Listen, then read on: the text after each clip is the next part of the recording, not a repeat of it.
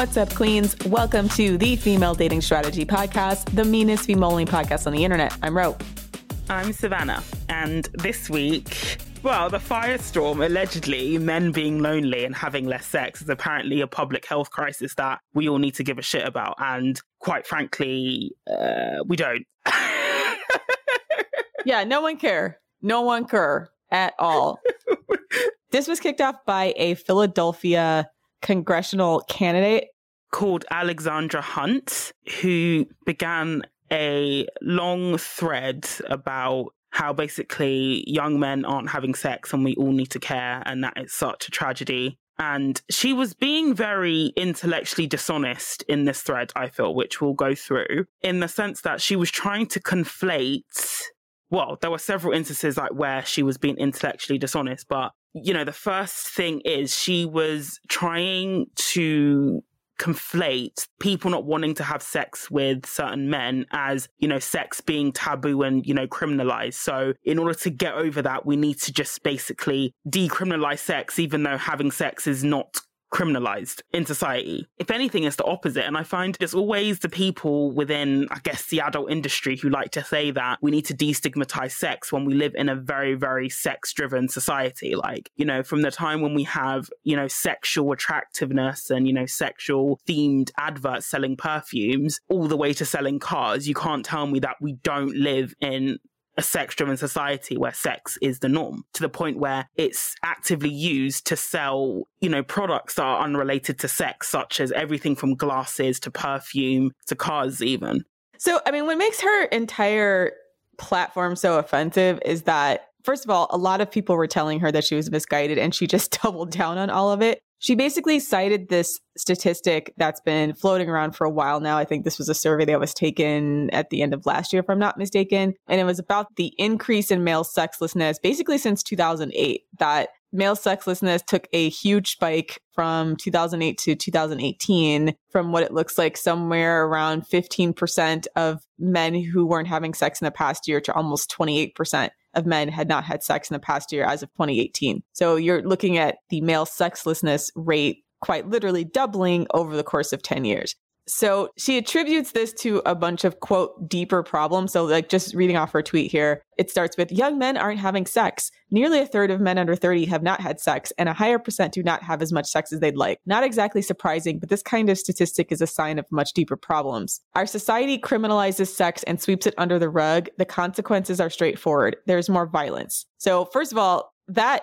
assumption right there is like the first part where she got off course, where she was saying, well, the consequences of not having enough sex for men is more violence. So that's her assumption. That's her like inputting her editorial commentary on what is happening because of quote unquote male sexlessness. And it's a basic research flaw in that correlation does not equal causation. Yeah. Okay. So she keeps going. Since platforms like Craigslist were banned from advertising sex, serious violent crimes against all women, not just sex workers, has increased by nearly 1/5. Like, I think most people would say it's the massive economic crash that happened in 2008, but, you know, go off.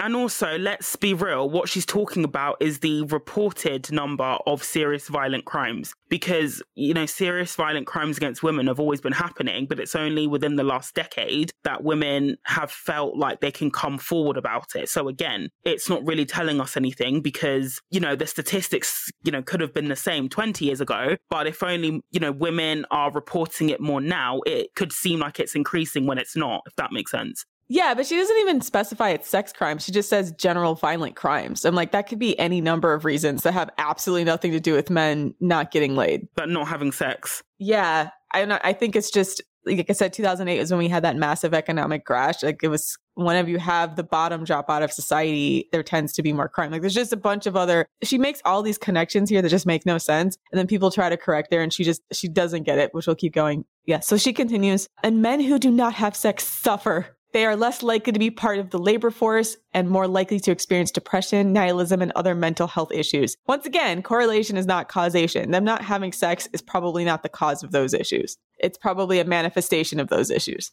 No. And I've not heard anybody being diagnosed with a mental health issue because of lack of sex. Right. That is not in the diagnostic criteria of any mental health issue. Like, what the fuck? Continuing, the Me Too movement accomplished so much, we have to take the next step, normalizing having healthy, positive, consensual sex, decriminalizing sex work, funding sex education, and creating outreach programs that help young people develop sexual habits. Again, the thing with her is she's just the last person I think should be doing this because she's just woefully uninformed. And it's always the people that we all collectively don't want teaching kids about sex that are always volunteering. And it's just, I don't know what that's about. This is where it goes a rapid descent into like the hell-driven scape, like madness. This is from here on in. For context, the original tweet is ratioed to hell. So ratioed meaning there's way more quote tweets and negative comments than likes. So the original tweet has 4,733 quote tweets. And then this tweet I'm about to read has 8,500 and it's down at the bottom of the thread. So she says, we should be moving toward a right to sex. People should be able to have sex when they feel they want to, and we need to develop services that meet people's needs without attaching the baggage of shame or criminalization. So let's talk about sex. So the right to sex just triggered people to all the get out, which we'll get back to. Her last comment in the tweet thread, we need to bring these discussions to the spotlight. Normalizing healthy, positive sex will have too many downstream benefits to list. We need to move past our history of shame. It's time to bring sex into the light. So like Savannah said earlier, like it's not as if sex has been, I don't know what planet she's living on where like sex is like not an integral part of society. And quite frankly, everywhere, especially with unfettered internet access. Especially with the Western world as well. Like it's very open, overt, like it's everywhere. Yeah. So I don't really know what she's talking about from the time when you can get baby grows that says on it, you know, daddy's cum slut for fuck's sake. Like literally like sexual branding on baby grows.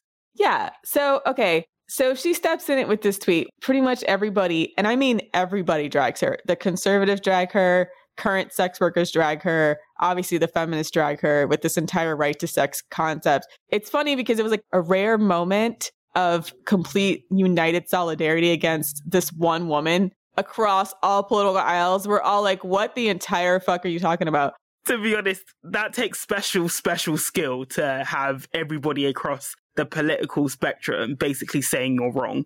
Yes. Okay, so she has a TikTok. The only people who were agreeing with her between the TikTok and Twitter were these like clearly sex buyer males, like men who buy prostitutes, right in that demographic, right? Like the middle-aged, pretty much predominantly white male and being like, oh, no, hear her out, right? Like, so the only people who are agreeing with this are unattached as of, I can't tell what their political affiliation is, but they're probably on both sides from the left and the right of men who think they're entitled to purchase sex. But I'm going to guess that most of them are leftists, which is why they're kind of behind the pro-prostitution stance, whereas conservatives tend to be pretty anti-prostitution as a platform. But unless they're libertarian, and then libertarians are like, don't think the government should stop them from purchasing sex. So it's like, this is like a place where it's a united coalition of scrotes against all of the rest of the sane people in society. Yeah. The Kumars. But I just want to pause and talk about what a right to sex actually means and why this was a complete like joke of a thread, in amongst other things, because she talks about the right to sex, but then in literally the next tweet, she then says, you know, we should be promoting consensual, healthy, positive sex, which I actually agree with. I think that's correct. The problem is, if you make something a right, it means that the government can step in and provide you with that entity if you don't get it yourself. If you look at like housing, for example, people have a right to shelter. If you don't have shelter, the government can provide you with housing. And so a right to sex cannot be a thing because sex hinges on the consent of another person, which you can't have a right to in a way that's ethical and in a way that's not illegal. So even like this whole term, and it's not just her who's come out with this right to sex, even organizations like Amnesty International and the UN have basically said that having sex should be a human right. And it's deeply problematic because the people that are going to suffer from such a right to sex in quotation marks is women. Because when they talk about a right to sex, they never talk about a right to sex in the context of, you know, women should have orgasms or, you know, we should be able to fuck, you know, men that look like Michele Morenet, the guy who played Massimo in 365 Days. It's always in relation to men who cannot get sex of their own accord. And that's how you just know that if they're pushing for this is just an example of, you know, patriarchy trying to make women's bodies sexually available. And I think Alexandra's a Democrat as well. So again, it's like, you know, what Andrea Dawkins said when the right see, you know, women as private, property, and the left see women as public property.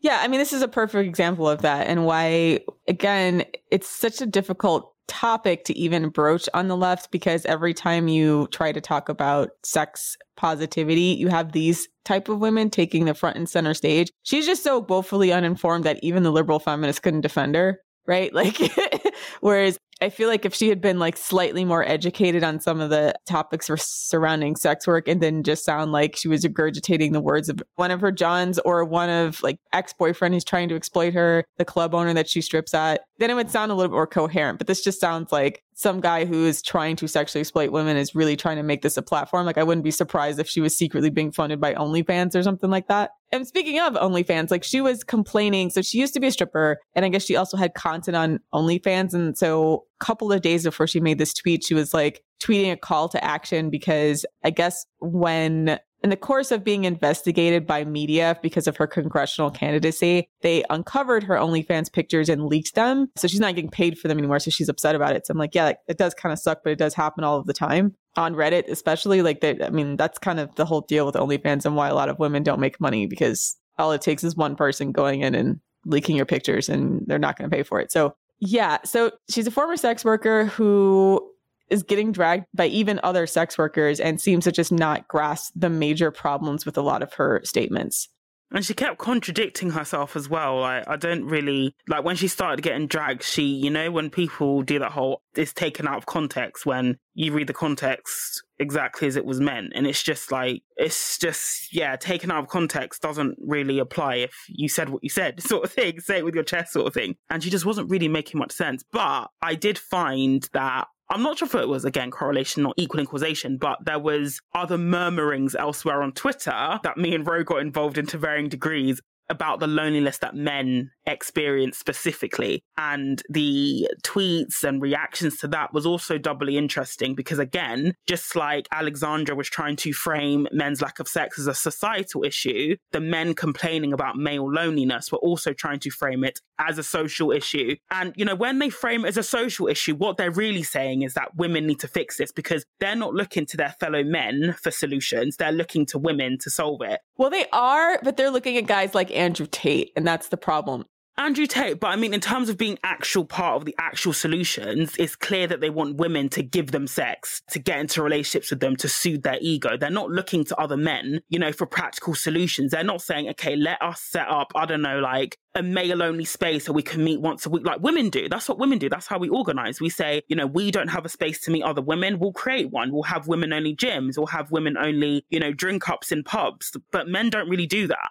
I think the problem is that men who are getting laid probably aren't that much interested in doing the charity work of helping these incels get laid. Like, why would they? Exactly. So they outsource it to women is what I'm saying. Like, and again, I think you see the clear male hierarchy. And again, especially the contempt that men have for other men who don't struggle in this area as well. So like Lila said, it's a massive crack in male solidarity when it comes to the men who get sex and the men who don't. Yeah, they don't want pussy repellents around. Pussy scavengers. Pussy scavengers. Okay, so after this firestorm of her getting collectively dragged by everyone on the internet because of, first of all, her false correlations with the male sexlessness problem, like she just assigns all these causes and these solutions that make no sense to anybody who's done 2 minutes of research on the topic. So she doubles down a few times. And so she writes this big, long letter about her statement about like, see my statement on the topic of young men having less sex here. And she starts, first, I want to make something clear. I do not believe sex can exist without consent, period. I do not believe sex workers have an obligation to help or support anyone but themselves. As a sex worker and someone who has experienced sexual violence, I'm acutely aware of the ever-present risks of sexual violence facing anyone who is not a cishet man who dares to have sex in our society. I'd like to discuss a very important, albeit nuanced issue, rates of sex among men. Now, before you groan me and call me names, hear me out. I want to create an environment where everyone feels confident, comfortable, and competent having safe sex with affirmative consent. No, this doesn't mean we should force women to service violent men. I'm envisioning a world where young men are good in bed. Yes, but like, okay, the problem is they're not even attracting women to be good in bed. But okay, so here she goes. You see, young men just aren't even having as much sex as they used to. A Washington Post article showed a surprising decline in sexual activity among men 18 to 30 years old. Why does this matter? Well, research shows that when men, and particularly young men, aren't having sex, they have more anxiety and depression, fewer meaningful relationships and friendships, less in participation in the workforce, a declining rate of college attendance, and lower rates of home ownership. Home ownership is caused by their lack of sex. This is just like, I might actually steal this as an example of how correlation doesn't equal causation. Like, on the home ownership thing, do you not think it might have something to do with the fact that wages are stagnating and the cost of housing is skyrocketing? Like, the cost of, you can know it's very difficult now to get a mortgage on a decent sized family home on one income than it was, say, 30 years ago. Maybe that might have had an impact. And just when she was saying how men who have less sex don't go to work, are less likely to have a job. And I'm just like, but even if that's true, that might just be a self-fulfilling prophecy cycle, because let's face it, what woman wants to fuck a guy who doesn't have a job? And it leads to other things as well. But women fuck guys that don't have jobs all the time. That's the thing. That's true. That's true.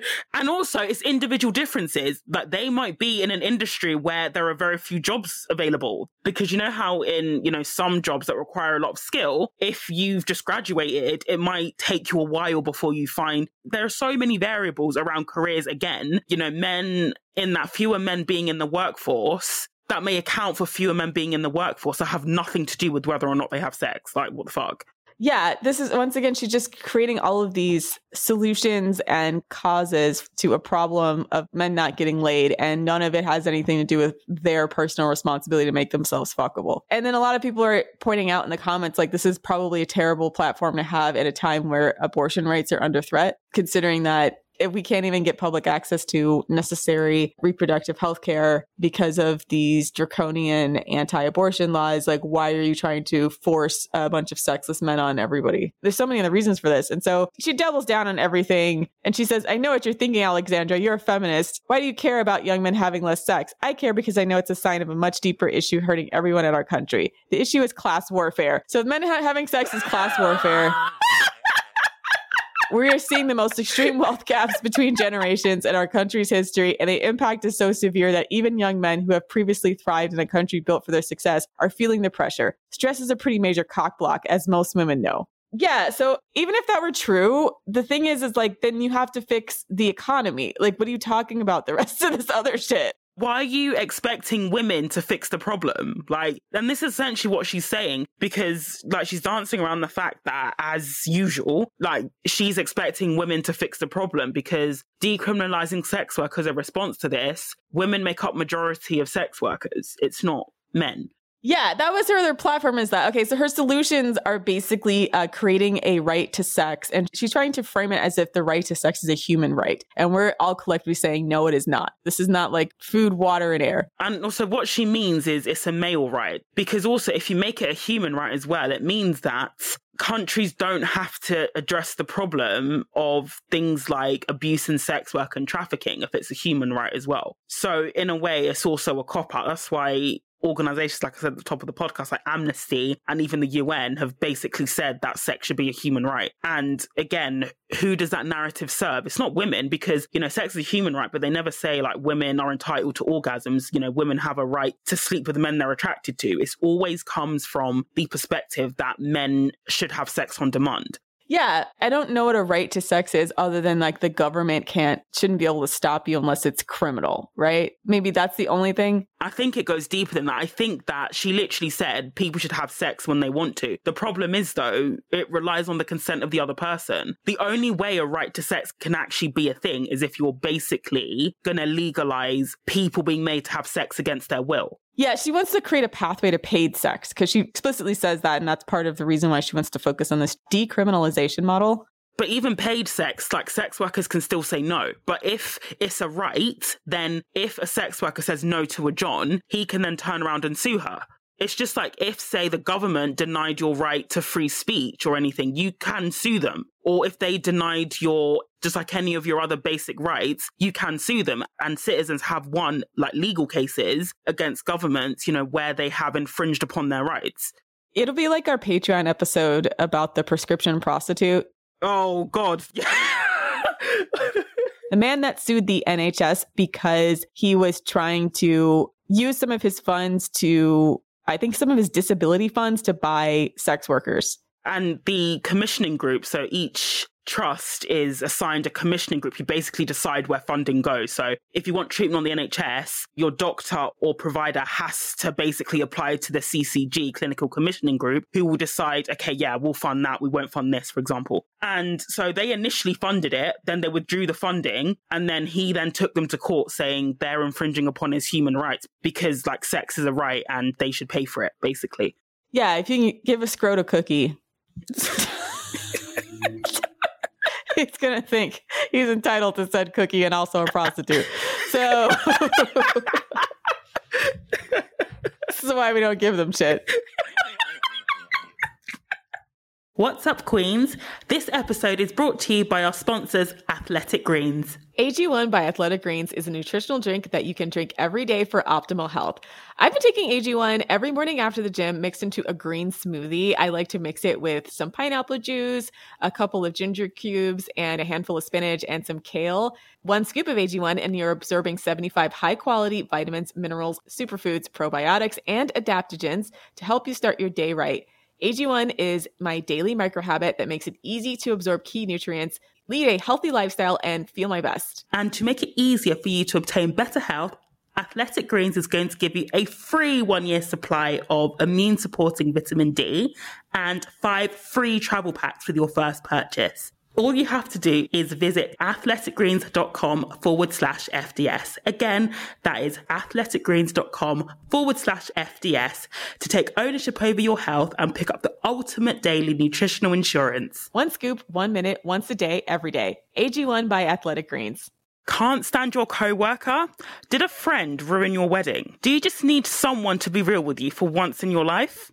Comedian Eliza Schlesinger wants to be the person who will give the advice you actually need to live your best life, while making you laugh, of course. Every week on Ask Eliza Anything, people submit their burning questions on topics like how to deal with bad coworkers, bridesmaid drama, faking an accent, and so much more.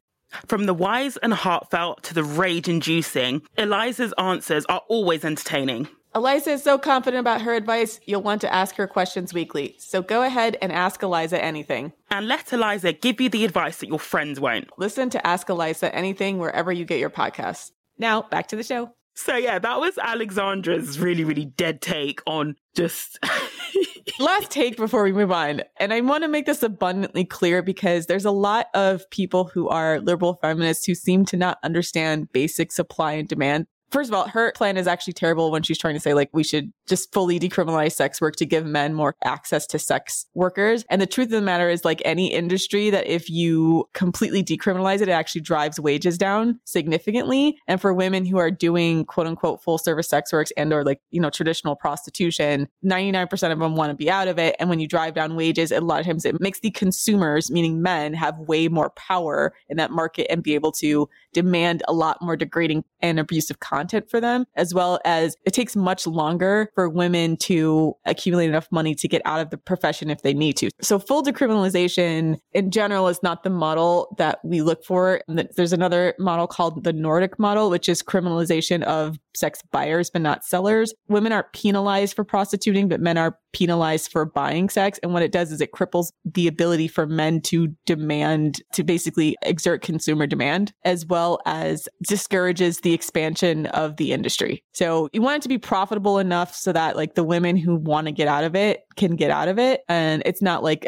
places in Europe where where a sex is fully legalized. And then what ends up happening is a lot of women's just end up as a perpetual pimp cycle because they can never make enough money to buy out their pimp, so to speak. So you have to, in some respect, because this is a desperation job, thwart male consumer power by making it criminal on their side. So I just wanted to talk about that because I don't know that we've fully laid out like why the full decriminalization model is short-sighted from a lot of like liberal feminists who are like, we have to make sex work a normalized profession. I'm like, actually, that's a horrible idea because once capitalism gets a hold of it, it's going to create pressure that incentivizes the same thing any other industry would incentivize, which is low wages and high output. So you don't want to do that.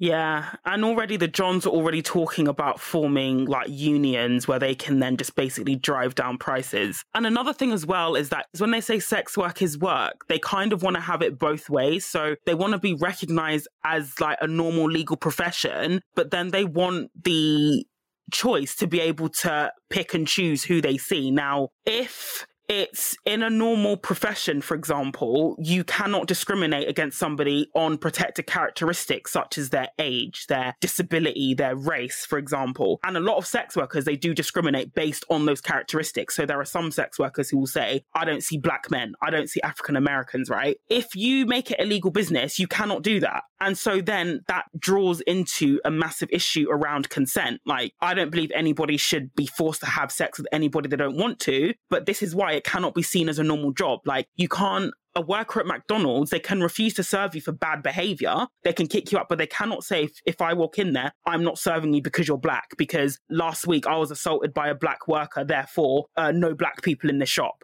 They can't say that. Not to mention the OSHA violation rules. I mean, can you just imagine the public health violation rules?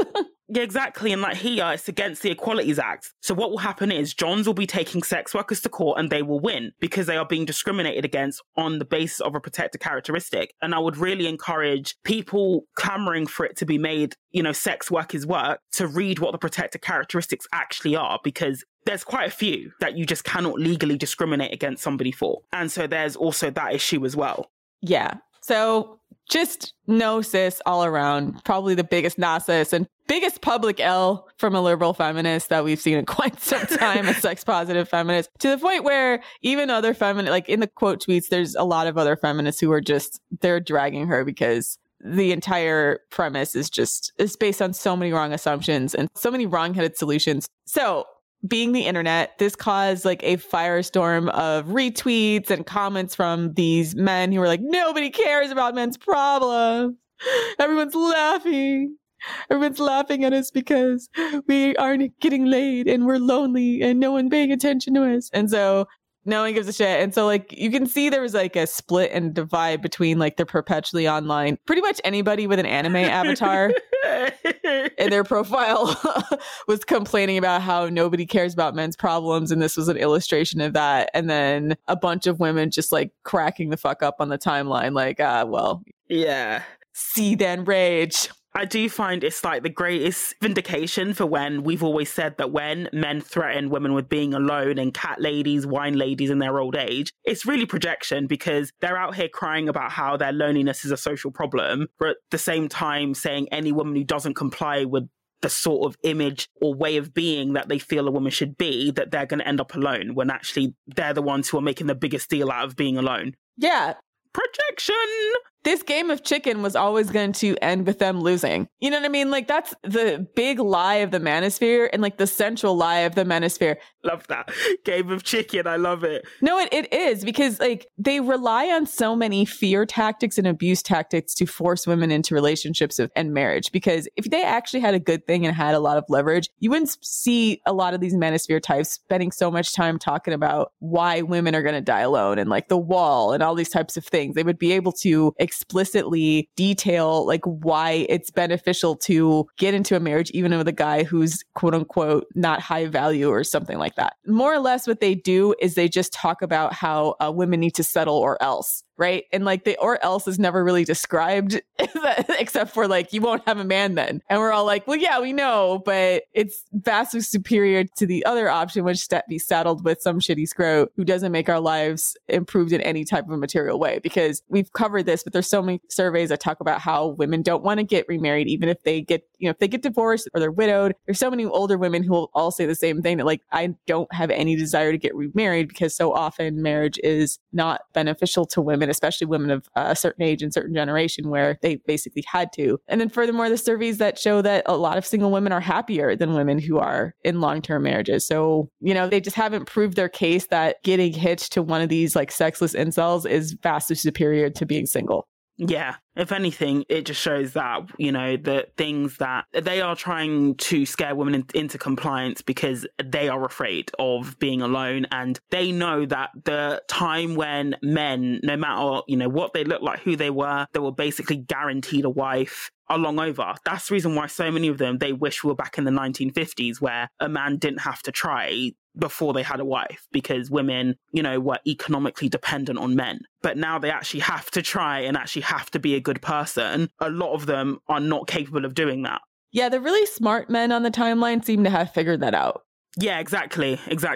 They've done the math and they're like, oh, okay, it's not enough to just show up with a job and dick and expect. And quite frankly, a lot of them don't even have jobs anymore because of the economy being kind of shit. So they don't even have that. So I somewhat agree in the sense of a lot of people for sure aren't having children because they can't afford it, right? But I don't know that that's the problem of male sexlessness because women would still have sex with men, but just not have children, use birth control, etc. But there are some women who are not having sex with men because they can't afford to get pregnant. They can't afford to have children. But once again, it's not like a right. Even if the economy was better, a sizable proportion of these men still wouldn't be getting laid because it's a personal problem and not like a total problem of just economics, meaning they are personally repulsive and it doesn't have anything to do with their paycheck. Okay, so there's a number of hot takes on the timeline. So I don't know why I decided to jump into this one in particular, but it was pretty funny. So like I said, there's so many of these furry anime avatar types, many of whom are just like perpetually online Twitch streamers, etc. There was the ones like the biggest scrote tears about like, no one cares about men. No one cares about men. So in particular, there's a guy named Shark300 and calls himself a Sigma male and top 0.15% of Twitch, right? And so he says, as a guy who's always had more difficulty dating and making connections than my peers through life, these convos about loneliness and men always hurt more. A lot of people just don't care. A lot of people have their own narrative. I've spoken to so many dudes who feel the same and people who speak on the issue just want to jump to their own conclusions about it. It's either they're all watching Peterson and Tate and want to strangle a girl to death, or it's feminism and Me Too that's ruined everything. But yeah, there's your problem. Next tweet. Honestly, with so many tries and fixing so many issues with my own grasp, I think it's just better to give up. It's not impossible, but at this point, the pain of rejection, scrutiny, and loss for the millionth time is less harmful to just give up. Sometimes it's better to never have loved at all. Keeping it at arm's length hurts for longer, but is less intense, and with it already not working, so if everything stays the same, it feels better. No one to fold them, maybe. It's just time to get up from the table and go home. For some reason, people read this last bit of me saying Me Too is bad, and this is me criticizing how both people who say this is a Peterson Tate issue or Me Too issue are wrong and completely missing the point. So my response to this, my very unsympathetic response to this is the reason why nobody feels bad is because you could just literally get a job, join a rec league, or volunteer in your community. This isn't hard, right? The subject of male loneliness is generally fixed by getting involved in your community. And then most of the replies I got were from men who were like, oh, well, how's this going to help me get laid? Right? Dating in the workplace is discouraged by most people. It's just how they relate it to dating. It's not just about dating. It's about improving general social skills, right? I just spell out for them something that I think a lot of them miss in the request to get laid, quote unquote, is that just start with being friends with people. You all are so thirsty, you skip past making platonic friends. Making platonic male and female friends is part of the male socialization process. If you can't do that, women will select against you in the dating pool. So I had to tell them that you can't expect to show up to any given place trying to get laid and expect people there to immediately open to your sexual advances. For most people, actually pretty much with men exclusively, you have to go somewhere where you're getting socialized into the group so that women, first of all, know you're available, but also you're smoothing out some of your weirdo behaviors so that you can get a little bit more attractive to women. And things that make women attracted to you are generally your ability to have pro-social behavior. Right. So I think they just fundamentally don't get that. So most of what they're complaining about in the comments is oh, why should I have to go volunteer? I try to volunteer and I didn't meet any women there. And I'm that's not the point. You're supposed to create a network by investing into your community. And your own personal development. And again, if you go back to our episode on what makes a guy creepy, doing things for the pure sake of picking women up is going to come across as creepy. Yeah. Why does this even need to be said? Because they don't get it. This is the problem with pickup artistry, is that what they teach men is how to treat every situation as a sexual opportunity. right? This is they look at it like a game rather than like a way for them to integrate themselves into society and create, basically help to be socialized so that they don't repulse women, right? Instead, they still stay out of the general social group and just start to do the like pickup artist tactics where they just think, oh, I'll just go to a bar and just hit on every girl there, right? Or hit every girl on the street, rather than understanding that for most people and for most men, especially, having some kind of network will help you make connections with people and people hook you up, etc. So that is way more valuable in your ability to integrate into the group than, I think Sigma males are like the guys that are like loners, etc. This like mentality that you can just be on your own and just like try to hit on a bunch of different women or hope women fall in your lap and you haven't done anything to do it, to make that happen or make yourself attractive there. Yeah, I just feel like this is just another manifestation, as I've said before, about how, you know, women's problems are women's problems. If women aren't good enough, then we have to change. So if you're fat, lose weight, you know, you can look more attractive. But when it's men, it's like, it's everybody's problem. And it's not even like everybody's part of the solution. Really, what they're saying is women are part of the solution. Well, okay, so some of the comments, so just to go over some of the comments. So one guy is like, why is the pull yourself up by the bootstraps an acceptable response when we talk about men's issues? I thought on the left we understood systemic pressures and socialization. And then I wrote, describe the systemic pressures preventing anybody from liking you as a person. Because like the problem with this is that they think there's some kind of like nebulous force that's working against them rather than like them not taking the initiative to work on their personal development, right? The only time the only thing I would say is a problem that's out of their control is the economy. But even outside of that, like I said, it's not like there's men that are broke to get laid all of the time and have social skills with women. And then furthermore, the tools to be successful and attractive to the opposite sex are an individual problem, right? This isn't like some blanket one size fits all issue, right? For some guys, they have poor grooming. For some guys, they have poor social skills. For some guys, there's so many individual problems that make up a complex system of being attractive to the opposite sex. It's impossible to say that this is the blanket issue that's going to solve all these guys' sexual problems when so much of it is like individualized. So men want, like, basically they want society to value them more, but they don't know what they should be valued on. And then furthermore, even if we were to change the criteria, they still wouldn't meet that shit, right? Like they still wouldn't meet the criteria to be valued. So like they don't want women to have sexual standards and they can't like outright say that. So they try to make it seem like, oh, it's society letting them down, rather than like it's you letting yourself down because you failed to figure out how to be attractive to the opposite sex.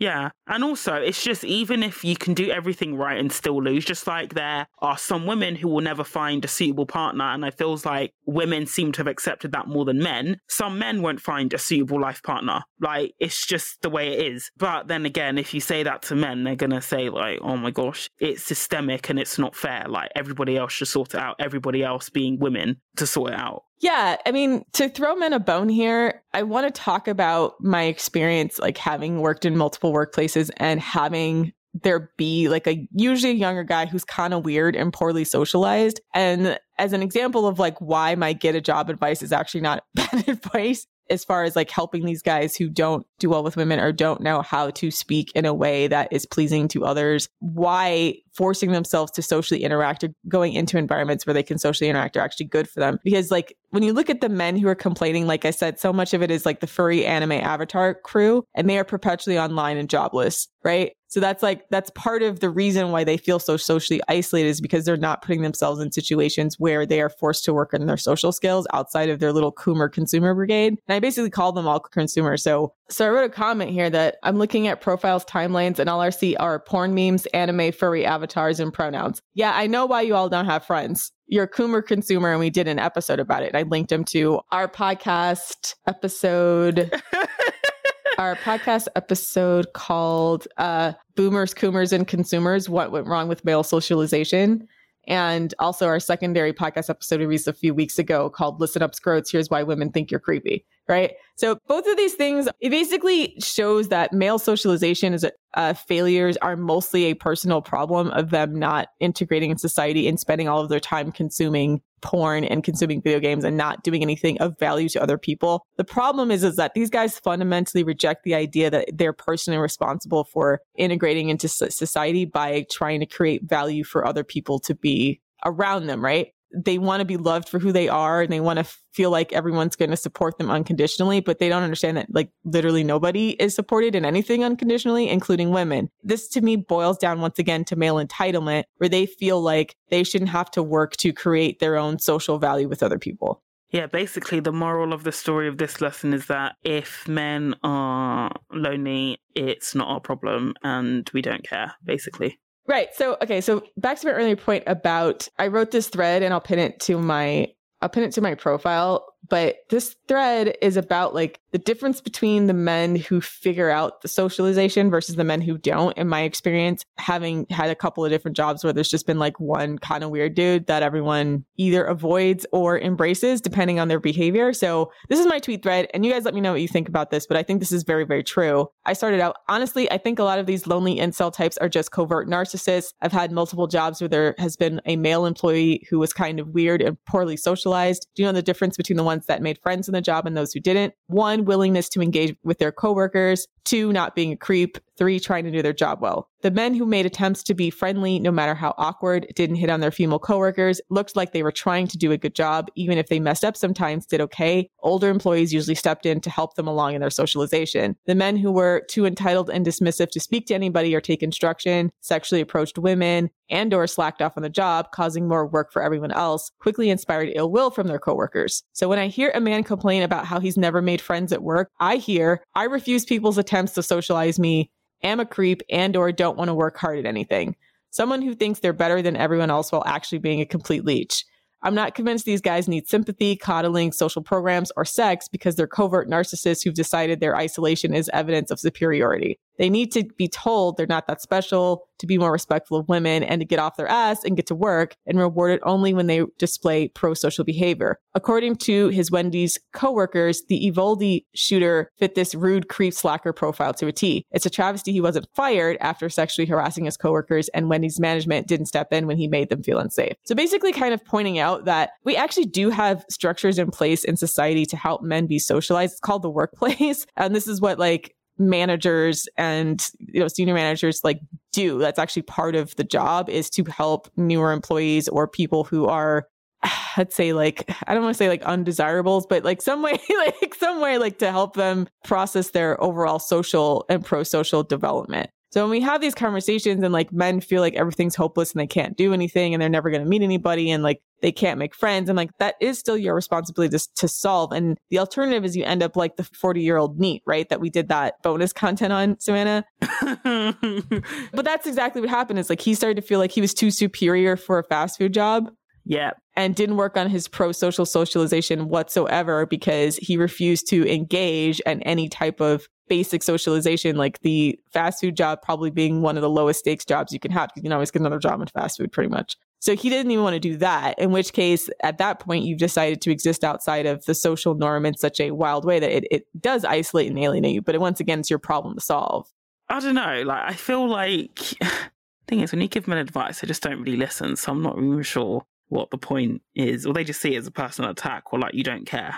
I mean, it's tough because like it's hard to communicate with someone who's just wrapped in that victim narrative, right? Because they're struggling with their anxiety, etc. But at some point, I mean, like I said, there are structures that exist, but at some point you have to do the work or like try to put yourself out there, especially if you're trying to get laid. Like that makes this entire conversation ironic is like, I would feel more sympathy for them if it was like, oh, I have a general problem making friends. But so much of like their anger and frustration is that they're going places and they're not getting immediately laid there, that women aren't like immediately open to all their sexual advances. Like, and this is why, they have the whole Elliot Rodgers mentality. It's like, oh, I went up and talked to a bunch of girls and they walked away from me. And like, they have this weird sexual entitlement towards women, which is why they can't, among other things, inspire any sympathy from people, because they haven't figured out how to be a friend to get a friend. Like basic like kindergarten social skills. Yeah. So basically screw these guys. And your poor socialization skills and your loneliness is not our problem. Yeah, there are in fact mechanisms to fix it. It's up to you to do it. Get integrated in your community. This actually isn't that hard. In fact, I think so much of our communities are set up to try to force men into some kind of socially responsible role, right? This is why we have like hierarchical job structures and stuff. So that's our show. check us out on Patreon, patreon.com/the female dating strategy for weekly bonus content, and submit your roast to Scrope for our Thanksgiving roast. Also, if you want to talk about this episode, go to thefemaledatingstrategy.com/the forum. Check us out on Twitter if you want to follow all the drama at fem.strat, and on our Instagram at _the female dating strategy. Thanks for listening, queens. And for all you scrotes out there, die alone and die mad. See you next week. See y'all next week. Bye.